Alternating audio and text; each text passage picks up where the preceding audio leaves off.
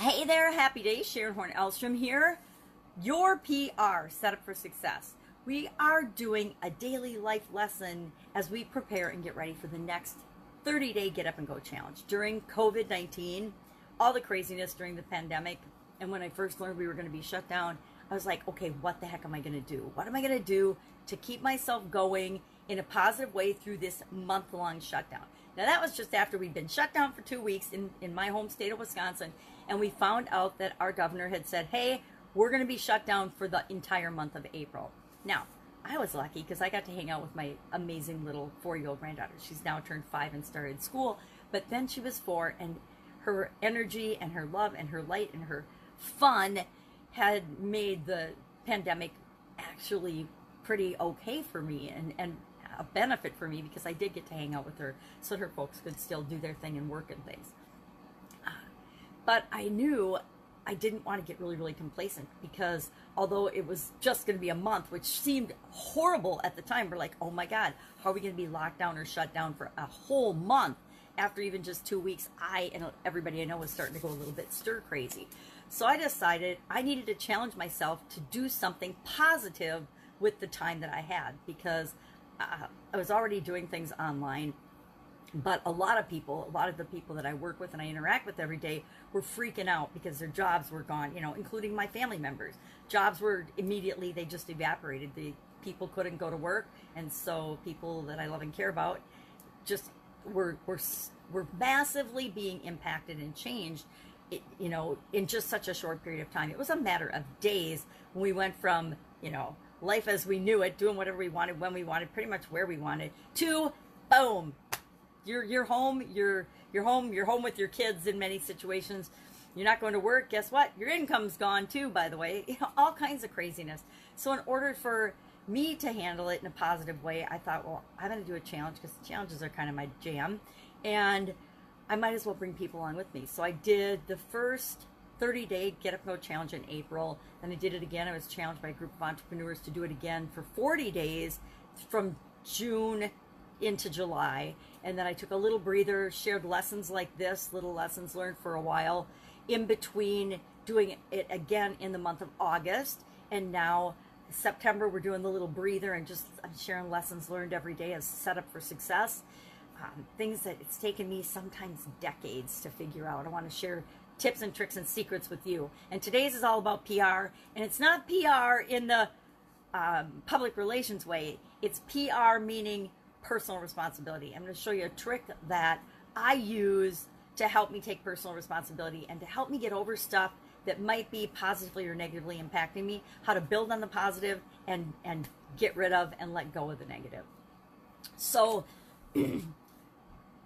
that's why we're getting ready to do this next 30-day Get Up and Go challenge in October. Since we're still in the pandemic, believe it or not, we're still being impacted, and depending on where you're located, the rules and the regulations are a little bit different for each and every one of us, right? Like here in Wisconsin, we are a mask state, so whenever we go out in public into a business or establishment, I don't wear a mask when I go for walks out in nature, but if I go anywhere or in any business or into a place, even in or out of a restaurant, restaurants are partially opened in our area. I haven't been to really, I'm trying to think if I've been to any. Yep, I went to Carboni's for pizza sandwiches, and my mom and my sister and my daughter and I were the only 4 people in the entire restaurant.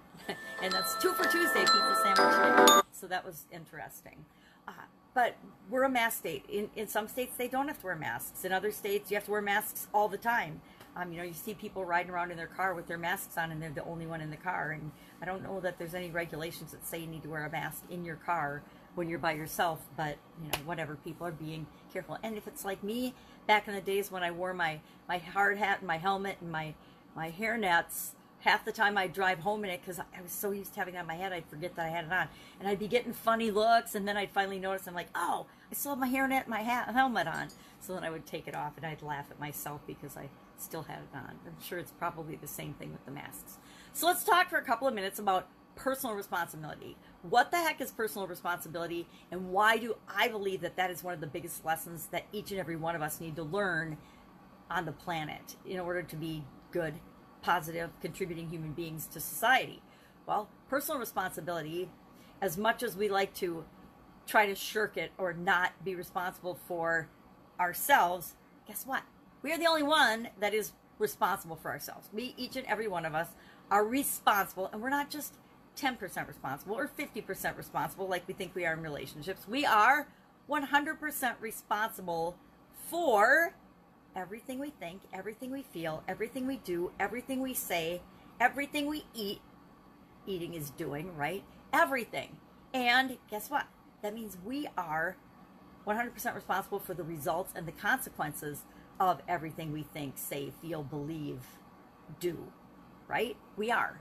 And, the law will tell us we're 100% responsible, except for in certain political situations. But otherwise, we are responsible. We have to expect that everything we do and say and think and feel is going to create a result or a consequence. And if that consequence is in our favor, and it doesn't hurt other people, great.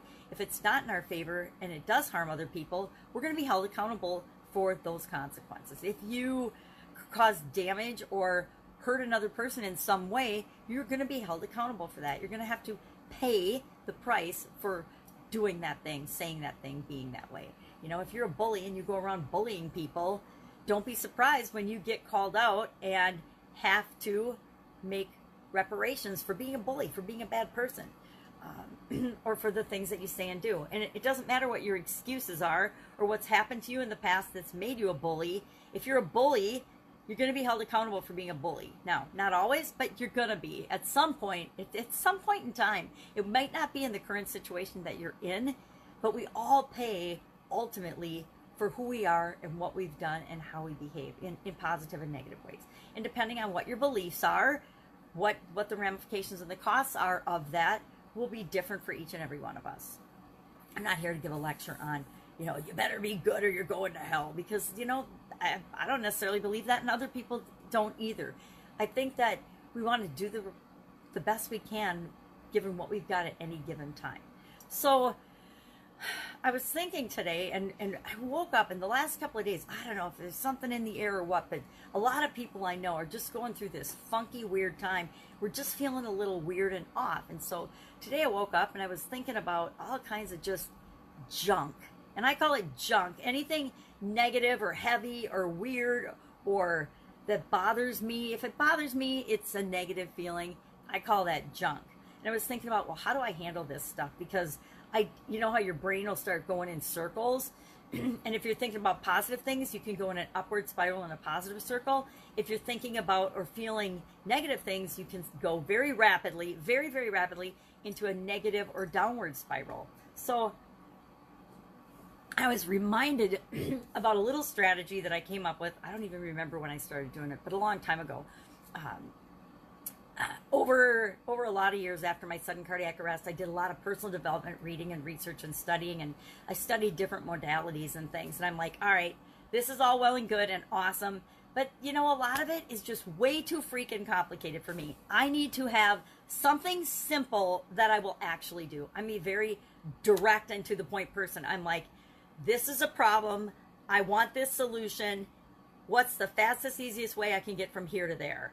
What is the fastest way I can stop feeling bad about this stuff? So I did like a 7 or 8 part series on letting go strategies, getting over feelings or getting over situations and experiences from the past that were still bothering me. And one of them, and you can do that with limiting beliefs. You can do that with anything. So one of the ones I remember doing was the belief, because I thought I was the only one that felt this way, but it turns out there are millions and millions of people that feel this way back at the time, and it still pops up and rears its ugly head. I'm not good enough or I don't deserve. So I did all these letting go strategies on I'm not good at enough, and it was actually fun. I spent a whole day just finding different ways to let go of that nonsense, ridiculous, limiting belief that I am not enough or I'm not enough. And I did things like I wrote it on toilet paper and flushed it down the toilet. I wrote it on a rock and threw it into the river. What else did I do? I did a whole bunch of, I put it on a mirror. I wrote it on a mirror in marker, and then I foamed it off and rubbed it off. I actually put it on Post-it notes, and I threw them in a little bucket and lit them on fire in back of my business. That was my favorite, I think.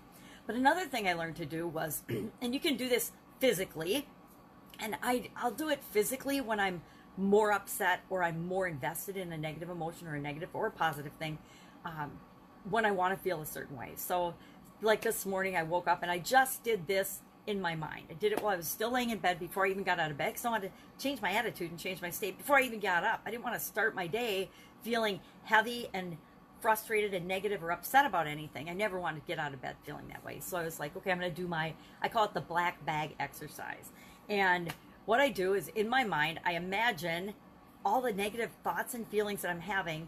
I imagine myself putting them in a black bag. Now, I've actually got a black bag that I do this with sometimes. Sometimes if something's really bothering me or I find that I'm really upset about it, again, I will take a piece of paper or Post-it notes or something like this. These are actually official Post-it notes. And I will write it out on these things. I will write what's bothering me and I will put it in this black bag. And the reason I put it in a black bag is because the color black is the color of absorption. The color black absorbs all other spectrums of light, right? So it absorbs all of those negative feelings, all of that nonsense, all that stuff I don't want in me. I don't want it in my head. I don't want to store it in my body. I don't want it at all. I'll put it in the bag.